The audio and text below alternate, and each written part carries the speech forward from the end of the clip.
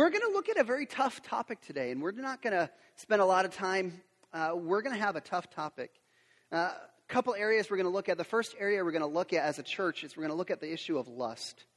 Lust is an area that has infiltrated our world. Lust is an area that is prevalent everywhere you go. Lust is an area that has infiltrated the church. And if we understand what lust is, we understand that lust is probably destroying lives left and right. In fact, when you're dealing with topics like this, you're kind of faced with a dilemma where you have to look at this issue and you look at what God says about it, and you have to do one of two things. Number one, either you have to change your conduct or you have to change your theology. And that's what we're faced with today. As we open up God's Word, either we have to be willing to allow God to change our conduct, or we have to change our theology. And unfortunately, there's too many people that have chosen to change their theology and water down the Word of God, water down what God has to say on this topic. The second area we're going to deal with today is divorce. And I know when you start bringing up the D word, this is a painful topic for many people. There are many people who are deeply wounded because of this topic. And even just having this discussion about divorce, it brings up memories and feelings which many of us wish we could just keep bottled down. We don't want to bring them up. We don't want to think about them because of the deep wounds that many of us have wished to forget. And so as we start talking about these topics, I want to start, and I want to end on the same idea. I want to start with this idea of grace. And let me clarify, we're going to deal with some hard things. And starting on grace does not give us an excuse to sin. But when we understand grace on the basis of the gospel of Jesus Christ, of what Jesus accomplished on the cross, the issues that we talk about today of adultery and lust and divorce, none of these are outside of the forgiveness of Christ. None of these are the unforgivable sin. I want to make sure we understand very clearly coming in that because of the gospel, because of what Jesus accomplished for us, if we recognize the enormity of our sin, and if we are willing to cast ourselves on the mercy of Jesus, you and I can be forgiven no matter how much of a mess of our life we have made. And I can be very bold and say, I assure you that if you cast yourself at the feet of Jesus, that you can and will be forgiven by Him. Christ is greater than any sin that we can have in our life.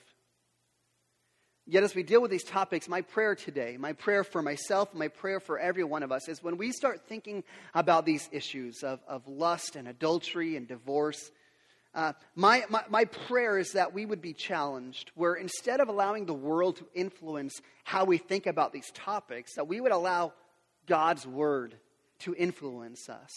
That we would say, instead of the world dictating, here's how you view this area, that we would say, okay, God, what do you have to say about this? And that we would change our conduct to be in line with what God has to say about it. So we're going to jump right in, Sermon on the Mount. We've started the Sermon on the Mount series a couple weeks ago. And as we go through the Sermon on the Mount, we come through some very difficult things for us to hear and read from the mouth of Jesus Himself. When Jesus started the Sermon on the Mount, He spent some time talking about this is what the character looks like if you are a part of the kingdom of God. These were what we call the Beatitudes. And these are the character for those of us who are a part of the kingdom of God. We need to be these things. And then He's going to spend pretty much the rest of the time on the Sermon on the Mount dealing with what our conduct looks like, how we behave and how we operate within the body of Christ. Last week, Jesus started talking about the issue of anger. And that was a great discussion. It was a challenging discussion. I think some of us sought reconciliation this past week in a big way. And I think that's a tremendous step for us. Today, Jesus is going to deal with the issue of sex and marriage. And like I said, we're going to jump right in. Before we, if you have a Bible, I invite you to turn to Matthew chapter 5. That's where we're going to spend our time today, Matthew chapter 5. If you need a Bible, there's an usher in the back. If you just slip your hand up, we'd love to give you one of these. All the verses I'll read today will also be on the screen behind me. But before we can jump into Matthew chapter 5, I'm just going to ask you to kind of hang out there for a second. Before we can get to Matthew chapter 5, I kind of feel like we've got to do some foundation work. We've got to make sure we're in a right understanding as to the way that God created sex and the way that God created relationships. And so it starts in Genesis chapter 1. In Genesis chapter 1, we know that God is our creator. We know the Genesis story where God created man, and then God created woman, and we're really thankful he did. Amen, men? Yes, we are. God created man and woman, and he placed them in the garden. And remember the term that he said, is he said, he created the man and woman, and they were in the garden, and they were naked and unashamed. That's a good place to be, all right? And so in verse 28 of Genesis chapter 1, this is what God says. It says, and God blessed them, and God said to them, be fruitful and multiply and fill the earth. See, from the very beginning, from the very foundations, God's saying, I did this. I created this. I created the man. I created the woman. I placed them in the garden. I blessed them. And I said, listen, go and have some fun. Go and do your thing.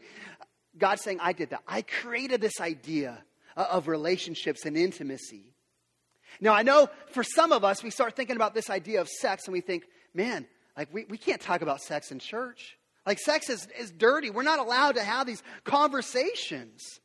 And that's part of the problem. It's because we have these false illusions about sex, is it becomes difficult for us to talk about. There's actually a book in the Bible. You can turn there if you want. Song of Solomon. Song of Psalms. I'm not going to turn there, but I'm going to tell you a little bit about what Song of Psalms says. Song of Psalms is full of spicy things. It talks about fawns and twin gazelles.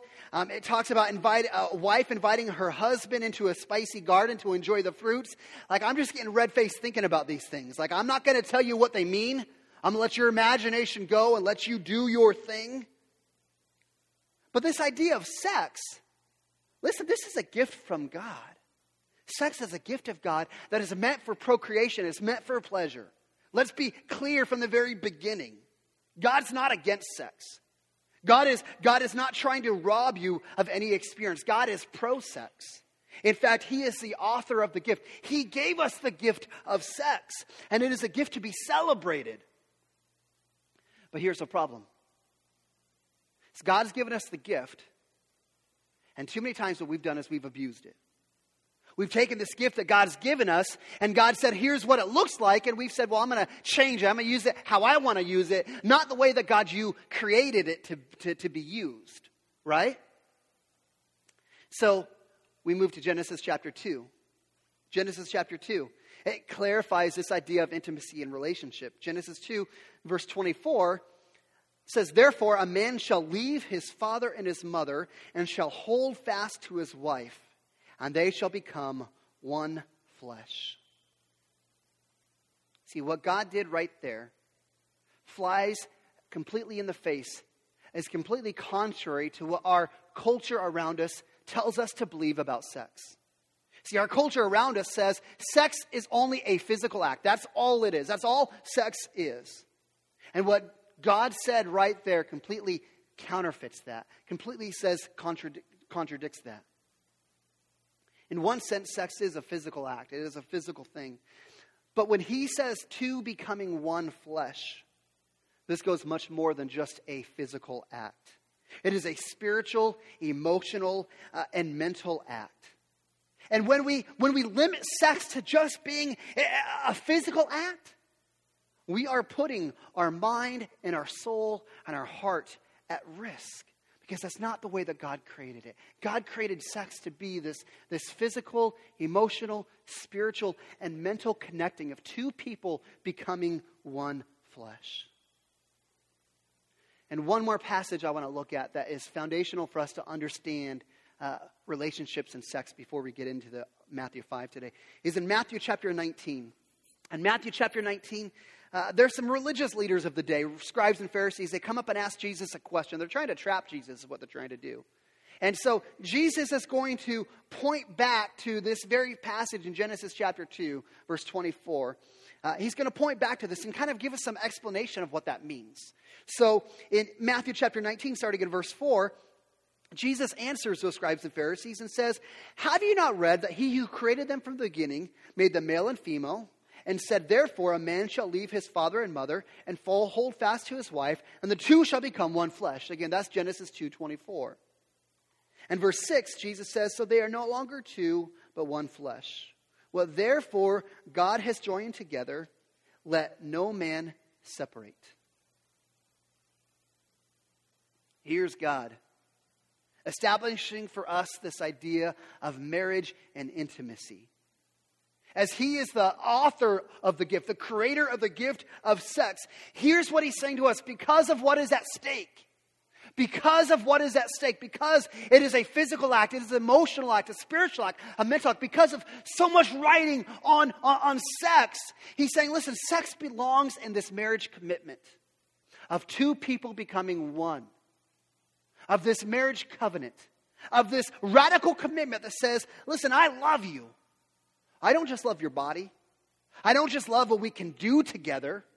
I love your soul. I love your mind. I love who you are. And when we have that marriage covenant, that relationship, that commitment between one of each other, that is a commitment that says, listen, I'm not leaving you for rich or for poor, in sickness and in health, for good and for bad. I'm committed to you, not just for what we do together, but I'm committed to you as a person. Even if sex becomes the bottom of the list, even if we've become too busy and there's lots of other things going on and we're not having the frequency I want, I'm still committed to you as a person, for who you are. And when sex happens outside of the confines of that marriage relationship, sure, there might be a physical commitment, but it's not a total commitment. When we experience sex outside of the relationship that God created for it to be experienced in, what we're saying is, I want your body, but I don't really want all of you. I don't want your soul. I don't want your mind. I don't want your emotions. I like you, but I'm not ready to lose my independence. I'm not willing to change my life for your sake. And this is going to fly in the face of what God has said about marriage and sex. In fact, in that verse 6 of Matthew chapter 19, Jesus says, what God has joined together, let no man separate. See, this is how marriage works. God in his sovereignty, he says, what God has joined together, when you become married, that's an act of God. That's the sovereignty of God bringing the two of you together. And listen, if God brings us together, then we don't get to choose when we separate. That's what he's saying. He said, what God has joined together, let no man separate. Listen, God's the one who defines when we come together, and God's the one who defines when we separate. Marriage is to be this monogamous, intimate, never-ending commitment between two people before him. Listen, I know you start looking and saying, well, God just gave us a rule for sex. It says if you're going to have sex, it's got to be in this confines of how I describe it needs to be. And you think, well, God, like that's a rule. Like you're going to try and limit my joy. You're trying to take away the freedom I could have. Like, God, do you understand? Listen, this is where I come back to Genesis chapter 1 and say they were naked and unashamed. Like, doesn't that sound the place that you want to be? At least a man, we want to be naked and unashamed. Sounds like a great place to be. See, to be naked and unashamed means there's nothing held back. There's no shame. There's no embarrassment. You are completely free, where two people become one. That is what it means to be naked and unashamed. That all parts of you, your emotions, your mind, your body, all of those things become one. There's nothing that's hidden. There's nothing that needs to be private. There's nothing that's shameful. It is completely out in the open. And if you want to experience true sexual freedom, that comes when all of these things are lined up.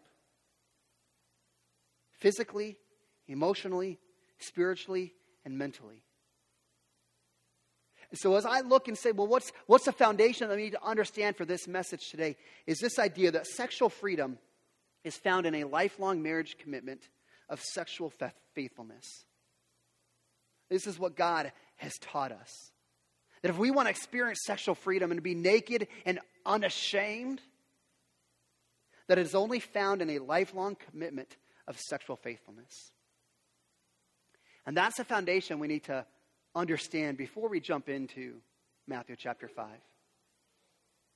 So in Matthew chapter 5, Jesus is ready to deal with lust and adultery and divorce that really become obstacles to our sexual freedom, to experience being naked and unashamed. These are obstacles.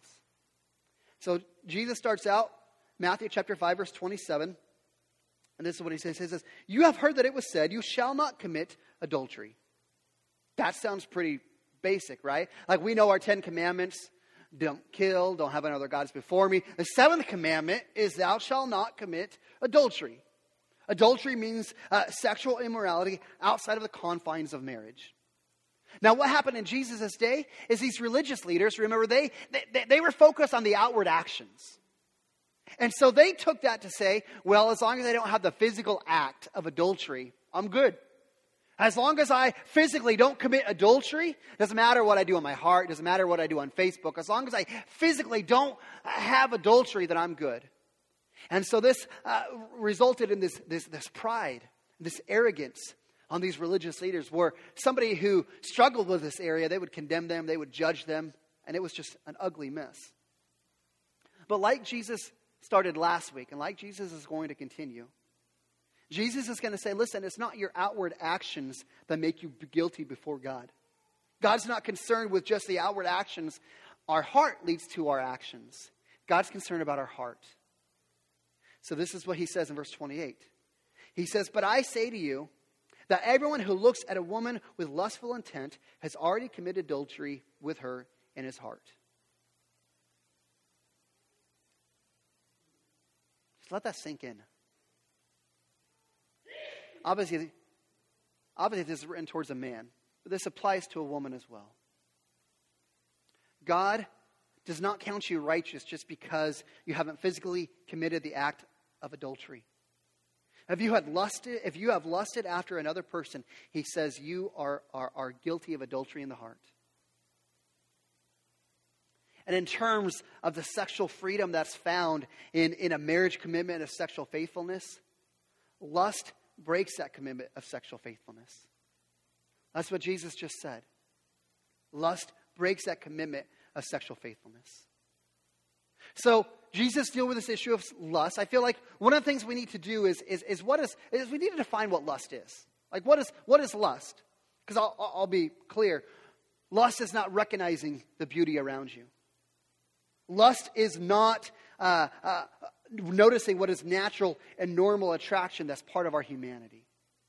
We're created to value beauty. That's not wrong. But lust happens when you look at someone in a way that you would want to own or possess them. Lust is when you look at someone as an object that exists to gratify yourself. Lust is when you want what you are not in a marriage covenant to take. Lust is when you take what is not yours. In fact, there's an author by the name of A.B. Bruce, and I thought what he said about lust was really important. He said, lust, it is not the casual, but the persistent. It's not the involuntary or the momentary, but the cherished. Lust isn't the first glance. Lust is a second glance. Lust isn't the first second, it's the second look, and the third look, and the fourth look, and the fifth look. That swells that lust that feeds upon the object that you were looking at. That's the definition of what lust is. Lust is going to play itself out in multiple ways. Obviously, we live in a sexually driven society. It's all around us, built on our desire for lust. And so you see lust play out in images and movies and catalogs you get in the mail and romance novels. I mean, we are bombarded with sexual images. This is why the hit songs on the radio, they're not about food. What are they about? Right? Because we have this hunger for lust. There's two areas of lust I feel like are worthy for us to highlight this morning. That probably encompass most of those areas. The first area I feel like we have to deal with is pornography. Pornography. It has never been so great a problem as it is today. You know why? Because it's at our fingertips. It's in our pockets, on our cell phones, with us 24/7. Do you realize there's more money spent in the pornography industry than in the three major sports leagues combined? I know some of you are like, what? 3 sports? That's the NFL, the NBA, Major League Baseball. There is over $35 billion spent on those 3 sports industries combined. Listen, there's still more money spent on the porn industry itself every year. And I know we have a society that begins to tell us, porn is innocent. It enhances your sex life. And it is a lie. It is an absolute lie. Pornography is destructive to those that are involved. It is destructive to marriages. It is destructive to families. It is destructive to children. It is destructive to careers. It is destructive to lives. And you can look, there are non-secular religious studies, and there are now secular studies that will all tell us the same thing. Pornography is dangerous. It rewires how your brain works. It is an addictive like a drug. It dehumanizes people. Studies all prove this same idea. That despite what people tell us, pornography is extremely dangerous. Second area where I feel lust is an issue is probably this idea of fantasy. This is where we read those smutty books. The ones that are in the checkout counter. You know what I'm talking about? This is where we watch those TV shows. This is why we watch those movies. So we can fantasize about it. This is why we like The Notebook. Because we want to dwell in the ideal state. We're in a rowboat with Ryan Gosling. And there's a passionate love because he's desiring me. We fantasize about that, don't we not? This is where we begin to wonder, man, what would it be like to be married to this person? That's where we're going to Facebook. We start stalking our old high school crush. Imagine what it would be like to be married to them. This is where you have somebody that maybe you look up to. A leader. You're like, man, that person is amazing. I wonder what it'd be like to be married to him. Like, we would be so great together. That's fantasy. That's lust. That's longing for something that is not yours. And what happens in our heart, Jesus said, is what makes us guilty before God. Then when we have that lust in our heart, that pornography, that fantasy, we are guilty before Him. And listen, if we're going to be honest, and I would encourage you to be honest, because there's no way for us to allow God to do some work in our life unless we are honest. If we're honest, we're in a room full of adulterers in here, are we not? All of us are guilty at some level of lust. And I've been a pastor long enough that I've heard all the excuses. I know the excuse begins to come in. Well, pastor, I struggle with lust. And maybe take lust out of the picture. I struggle with over drinking. I struggle with yelling at my wife. I did this sort of thing, and I only did it because I was stressed out. I only did it because my wife is just driving me nuts. I only did it because my husband doesn't show me affection. He's inattentive to me. I only do this because work's crazy right now. I only do this because my wife's not as interested in sex as I am. I only do this to hold me off until I get married, because then when I get married, this issue will take care of itself. And we look at the problem that we have and we think it's out here. And say, if I could just solve this problem out here, then that issue in my heart's done with. And Christ would say no. Christ would say the problem isn't out here. The problem's inside of us. It's in our heart. Our actions are driven by our heart. And until we realize that, until we are willing to be honest with ourselves and with God, and acknowledge that our hearts are desperately wicked, we're never going to experience that sexual freedom.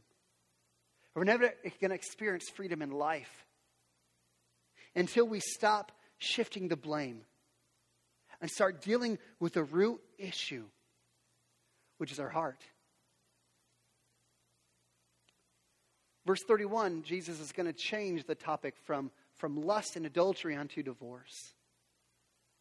And in terms of that sexual freedom found in that lifelong marriage commitment of sexual faithfulness, he's going to teach us a very simple idea, that divorce breaks that commitment of lifelong faithfulness. Here's what he says in verse 31. It says, "It was also said, whoever divorces his wife, let him give her a certificate of divorce. But I say to you that everyone who divorces his wife except on the ground of sexual immorality makes her commit adultery. And whoever marries a divorced woman commits adultery." God never approved of divorce. And you can look in the Old Testament and say, well, what about Deuteronomy chapter 24? Deuteronomy chapter 24, God says, listen, if you give your wife a certificate of divorce, then that frees you from being bound to her, and that frees her. And specifically, in Deuteronomy chapter 24, God was recognizing that we're broken, and we're sinful, and we do what we want to do. And so he recognized that divorce took place, and God gave instructions to regulate it, particularly to protect the woman, particularly to protect her. It was never God's desire, never God's intent that divorce was a part of the picture. So how do you know that? All right, well, if you flip your Bible ahead a few pages to Matthew chapter 19, we looked at that passage earlier.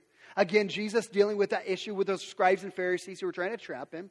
Jesus says in verse 8, he said to them, "Because of your hardness of heart, Moses allowed you to divorce your wives, but from the beginning it was not so." Because we're stubborn and we do what we want to do anyways. God gave some instruction to regulate it, but it was not God's intent. It's never been God's desire that divorce is a part of the picture. You say, well, why not? Sometimes it just doesn't work out. Why is divorce not God's desire? Simply enough, divorce is not God's desire for two reasons. Number one, divorce hurts people. I don't care how bad the situation is, divorce hurts people. Divorce hurts the kids. Divorce hurts the individuals involved in it. Divorce hurts our society. In fact, I remember growing up, mom and dad going through a rough patch. And they decided they were going to separate. So they brought all us kids in. They sat us down and said, "Listen, kids, we're going to separate." And I didn't know there was a difference. I thought that's divorce. I remember crying for weeks because Dad's not going to be home anymore. Dad's not going to take me camping. Dad's not going to let me walk him to the bus stop. Divorce hurts people. It absolutely does. If you've been through it, you know exactly what I'm talking about. That's never God's desire. Second reason why divorce was not God's desire is because the marriage relationship reflects his relationship to us. That when we make that radical commitment to somebody else to say, "Listen, I'm with you. In good or bad, in sickness or health, in rich or poor, I'm with you. I'll stick with you through the thick and thin." But when we change that definition of marriage and we say, well, you can fall in and out of love and you can fall in and out of marriage. And, we have these no-fault divorces. What does that say about God's commitment to us? If marriage is a picture of how he feels towards us, if we think, well, I can just fall out of love and divorce, what does that say about God? Does that mean he can fall out of love with me? Separate himself from me? It's not how God works. That's not the commitment that God makes to us.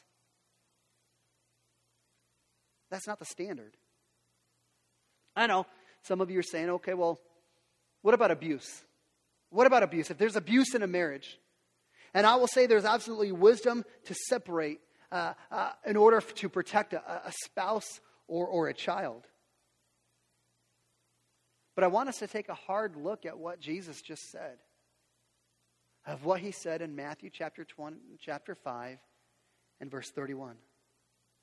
That we would take serious the weight and the permanence and the seriousness of the marriage relationship and understand how significant it is. And I want you to notice this, Matthew chapter 5, back in our text. On the grounds of sexual immorality, divorce is permitted, but it is not commanded. It is not commanded. Too often what happens, and we're in that marriage relationship and things get difficult, we like to minimize our own behavior and maximize the sins of the person, of our spouse, of the other party. And so we go through marriage and we look for a way out instead of looking for a way through. Right? And see, as I read my Bible, as I read this book right here, the emphasis in Scripture is always, for every relationship, including last week when we talked about somebody who might be angry with us. God's desire for every relationship is that we would go and make things right, that there would be repentance, that there would be forgiveness, that there would be reconciliation, that there would be restoration. In fact, this is why Restoration Church has a name of restoration. Because we believe that God is a God of restoration, that God can take the most broken things and redeem them. I mean, isn't that what God has done with me?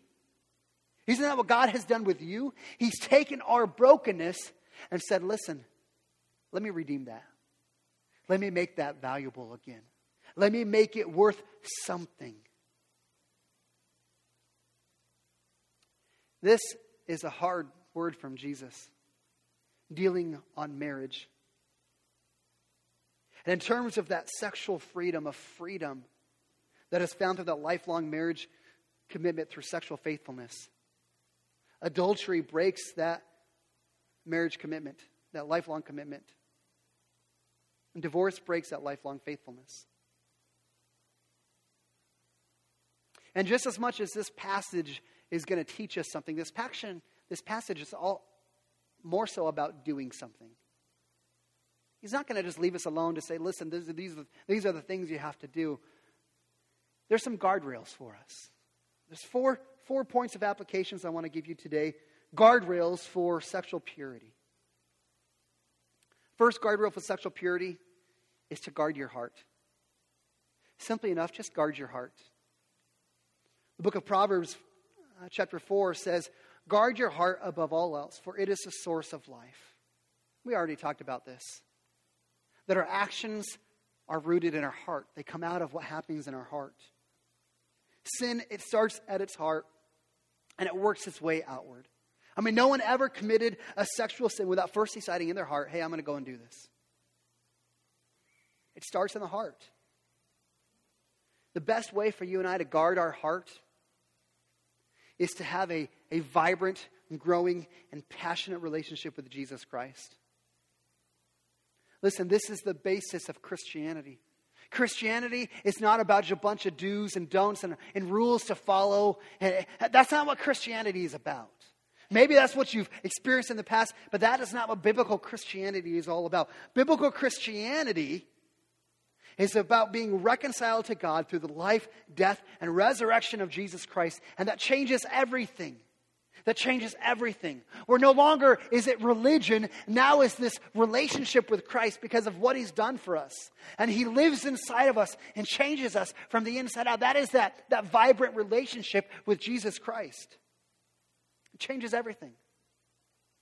Listen, as you're saying, well, how do I have this vibrant relationship with Jesus Christ? Listen, it starts first with recognizing who you are in Christ, that we are all dependent on Him. This is why the first beatitude, chapter 5, verse 3 of Matthew, Sermon on the Mount, is to be poor in spirit. To recognize I'm all broken. I don't bring anything to the table. I am dependent on God alone for salvation. You want to grow that vibrant relationship with Christ? It's very simple things. This book right here. The more you're in this book, the stronger that relationship with Christ will grow. Be in community with God's people. Be in fellowship with God's people. Spend time in worship with God. All these things, they're going to grow this vibrant relationship with Him. We are bombarded every day with our over-sexualized culture.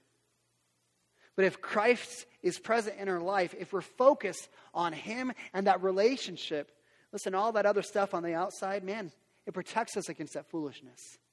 Because there's something greater that we're pursuing, and that's Him.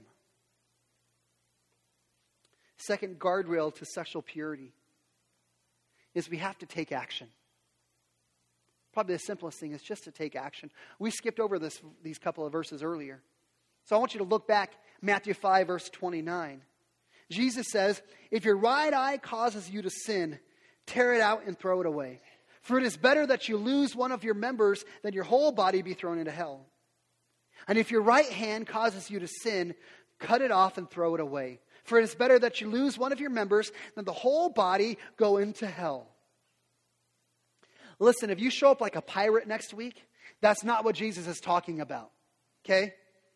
He's talking hyperbole. He's saying, listen, if you're going to take action, you have to be ready to take drastic action in order to safeguard yourself from the issues that will destroy you. In fact, Martin Luther, the great reformer, dealing on this issue of temptation and sin, Martin Luther said, you can't stop birds from flying over your head, but you can stop them from building a nest in your hair. You know what's really funny about Martin Luther saying? He was bald. He shaved his head. And he's talking about not letting birds build a nest in your hair. I think that's funny. Maybe you don't.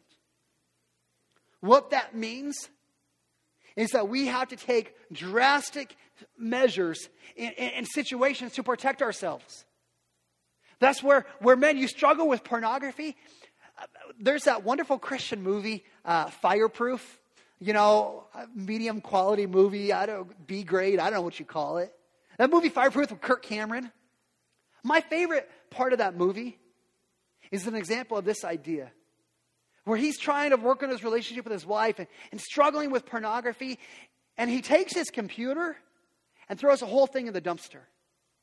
That is a drastic action that we're talking about. Be willing to do those big things. Turn the TV off. Cut the stupid cable. You don't have to have cable. You don't have to have a Facebook account. You don't have to have a smartphone. Like, I don't care if everybody has an iPhone. You don't have to have one. You can have a dumb phone. A flip phone that doesn't have access to all that crap. It's possible for you to go back to that sort of thing. You don't have to have Facebook and Instagram. You don't have to have those things. I don't care if the world around you says, what do you mean you're not on Facebook? You don't have to have it. If it's a struggle for you, cut it out. Listen, what does your internet situation look like? Do you have accountability software? Do people know what you do online? Is there visibility to your browsing? Why not? Why not? Recognize the gravity of the situation that Jesus is talking about here. He said, listen, gouging your eye out, cutting your hand off is better than being thrown into hell. Cutting the cable is better than being thrown into hell.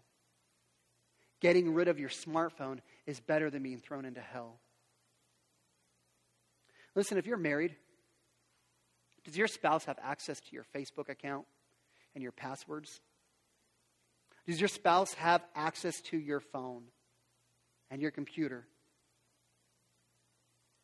If not, if your spouse doesn't have access to those things, I'm going to call bullcrap on you right here and right now. You are not serious about what Jesus is talking about here today. You don't really care. You're not serious about these things. You'd rather be the little God of your life and worship yourself and worship your convenience and worship your comfort rather than having the sexual purity that God's talking about. You'd rather hold on to this instead of experiencing the beauty of what God has offered to us. Wake up. I cannot say that more. Like, wake up. If you are allowing pornography and fantasy in your life, you are allowing a fire to start inside you, and the fire will consume and destroy you if left unchecked. Wake up. Be willing to do these things. Get the accountability around you. Invite people in. I think one of the biggest actions that you can take is simply just to be known. I recognize that there are going to be some in this room that are slaves to pornography. They're slaves to fantasy. That are flirting with someone in their office, a coworker. There are some in this room that have stuff like this in their life, and not another single person knows what's going on in their heart. And sure, you can show up on Sunday and act like everything is fine. But truthfully, you're miserable inside. Because it is exhausting trying to live these two lives. Trying to hide this other part of you. You are empty. And even if you feel like people like you, you can't experience genuine love because you can't be open and honest with who you truly are. It's a fake. Why do you pretend? Don't you trust what God has done for you? Don't you understand that God is not glorified with how we appear to everybody else? He's glorified when we say, God, I'm a total mess and you still love me. God is glorified when I can be open about my junk and say, listen, I've got this junk in my life, but God still loves me. That's when God is glorified. He's not glorified. He's not happy when we live a sham of a life and we have this fakeness, this phoniness. He wants us to experience that freedom. He wants us to be able to be naked and unashamed. And when we keep this secret, this sin life, we are trading freedom for slavery. We are trading the best that God can give us for slavery. And that is a horrible way to live. We've got to be willing to be known. Listen, if you've got these struggles in your life, you need to talk to someone. You probably need to talk to someone today. Come talk to me. Come talk to one of our elders. Come talk to Jake. If you're in a life group, call your life group leader and say, hey man, can I have a conversation with you? If you're married, talk to your spouse. Tell them what's going on. I know some of you are saying, well, if I talk to my spouse, she's going to be furious. You're probably right. But listen, isn't her being angry for 2 weeks, 3 weeks, 4 weeks, a month, isn't that worth being able to grow a deep and intimate relationship because now you can finally be honest and truthful? Don't you want to experience what God created for us to be naked and unashamed?